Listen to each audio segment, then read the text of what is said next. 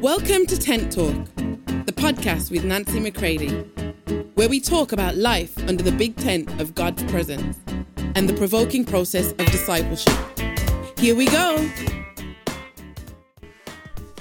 Hey everybody, welcome to Tent Talk. This is Nancy McCready. We're shifting today from Buddhas and bananas to the blueprint. Jesus is our blueprint. He is the Father's design. And we are shifting now in our reading of the book Toxic Love by Malcolm Smith to begin to shift into how the love life was meant to be lived. So, join me in this shift. As I am traveling through Europe, let's continue to travel through the truth of the blueprint. Hey everybody, I am so glad that we are together on this Good Friday. And again, I'm bringing you greetings from Poland as I am making my way through this part of my Europe journey. So I am reading the last section called True Love Brings Divine Wisdom to you from Toxic Love, Chapter 3. This is the last section. And again, I have to say, I thoroughly enjoy reading this and being provoked in my own life. And of course, I don't want to keep that to myself, so I'm going to pass this on, and I pray that it provokes you deeper in your life with the Father.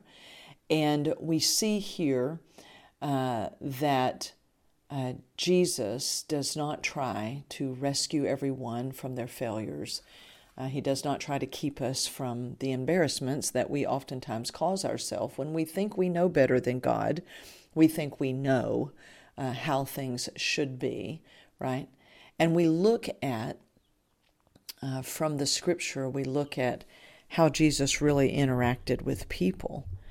And then when we compare it alongside oftentimes to what it is that we try to do, and in our dealings with people, we realize, wow, how far off the mark we are, right? So just let me read this to you, and then you'll see a little bit about what I'm referring to.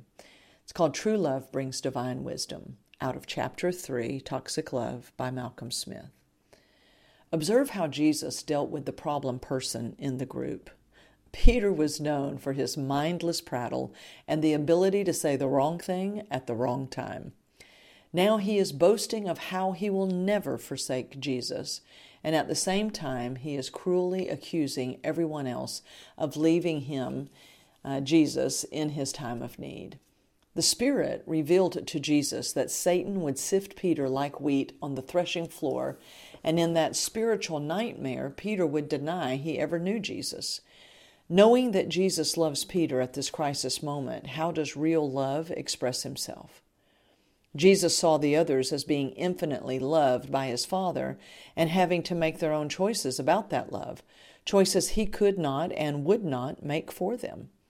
When the real Messiah turns up among us, he does not interfere with anyone's life by protecting them from their own decisions. Only false, toxic messiahs do that. Jesus supported them with counsel he received from his Abba and also with prayer, but not by trying to make their decisions for them or by protecting them from the results of their choices. If his love had been a toxic counterfeit, he might have said, "Peter, it's been a long day. I want you to stay home tonight. There might be some trouble later on, and I think you would be better off getting a good night's sleep." He would have fixed Peter's problem by taking the responsibility to shield Peter from himself. Or he might have prayed, "Father, don't let this happen to Peter. We have kept his big mouth out of the press, and you know he doesn't mean half of what he says. His problem is our family secret. He means well, and we don't want to embarrass him and all of us with him, do we?" Toxic lovers forever make excuses and seek to cover for the person from whom they seek approval. Nor does he tell Peter that he will make it all right and that after the denial, he can just go home to bed and Jesus will make a few phone calls and cover for him, paying John off to keep him from telling the rest of the disciples. Furthermore, Jesus did not tell Peter that he was not responsible because his fearfulness was an inherited weakness in his genes. Foolish. But false toxic love will go to any lengths to shield the person it seeks to help from the pain of facing their responsibility as a person made in God's image. This counterfeit love has one goal, and that is to make the other person feel happy, for it is in their smile that it finds its own happiness. For Jesus, however, loving the one who was about to deny him meant a number of things. First, he assured Peter that he would pray for him, giving him the support he really needed. Jesus gave him encouragement that there was hope after the sin was over and dealt with. Then he left Peter to grow up by being forced to see himself and make his own decisions as a responsible adult in the light of the Father's love. Luke 22:31 through 34. When Peter fell, Jesus did not reject him or heap condemnation or say, "I told you so." Rather, he was there to move him into a new life of responsible loving. John 21:15 through 17.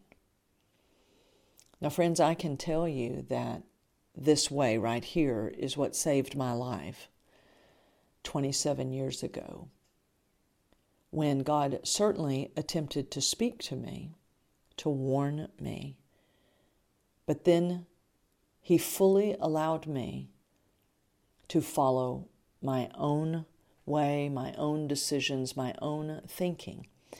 And when it had devastating results, bringing great pain to other people, he very powerfully used it all to deliver me from myself and unto him.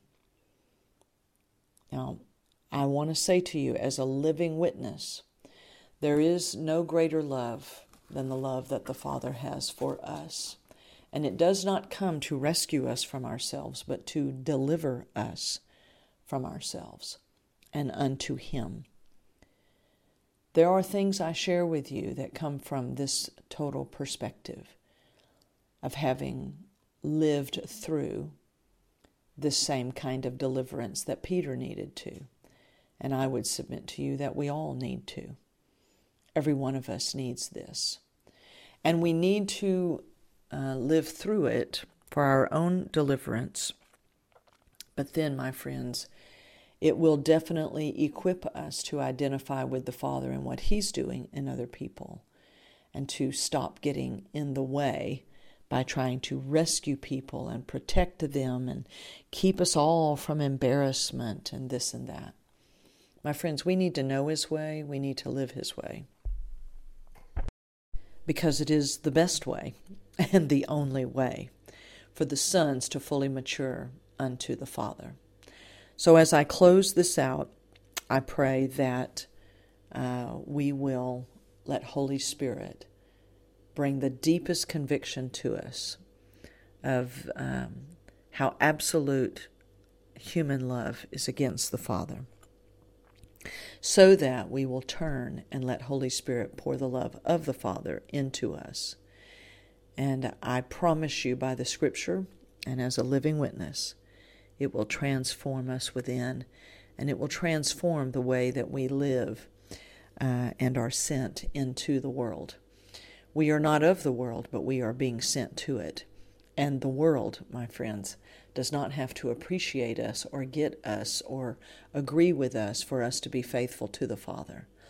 And this hour of history is going to be crying out for those who are the very message that they bring, so that we don't go out in some self-righteous, puffed up way, preaching down to others like we know nothing about what they need to be delivered from, as though we are some separate breed right? And that we know best. No, that's the good side of human love that's all puffed up.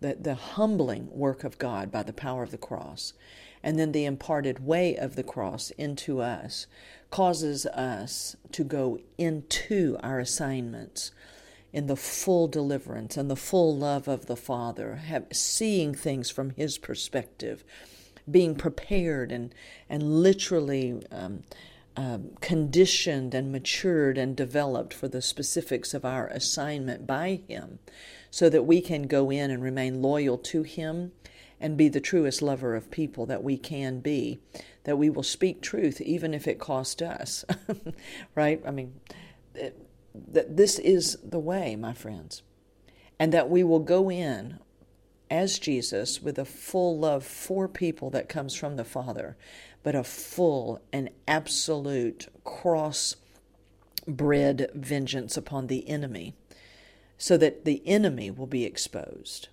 so that people will see their need, right? Their need for the Father and the work of the cross, right? These are things that cannot be humanly produced. They are produced by the Spirit of God working within us.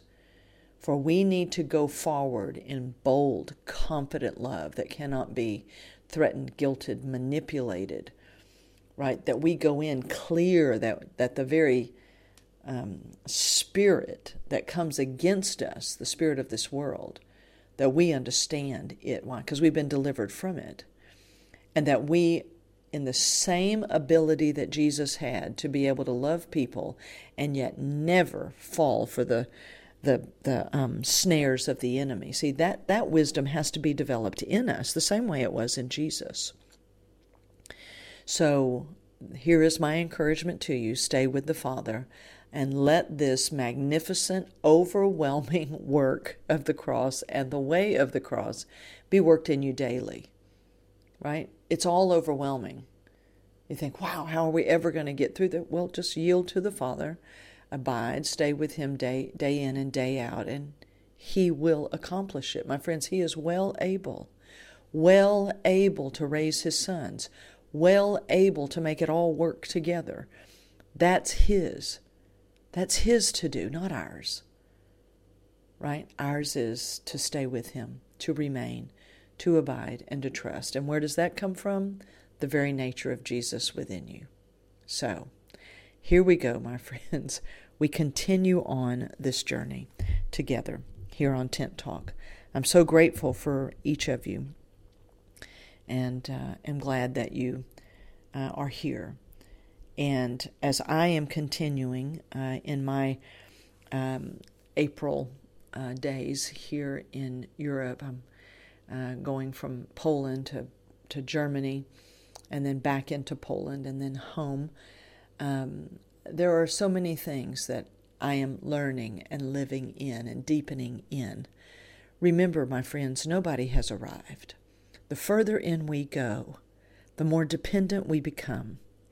The love of God matures us. The love of God is what activates and energizes our faith in Him. And the love of God is teaching us and encouraging us in these days. So let's stay with Him, because no one, my friends, has arrived. And in the kingdom of God, our maturity is in direct proportion to our dependency upon Him. Stay with Him. Love you all. Until next time. For more information on Nancy, please visit nancymccready.com or follow her on social media at NB McCready.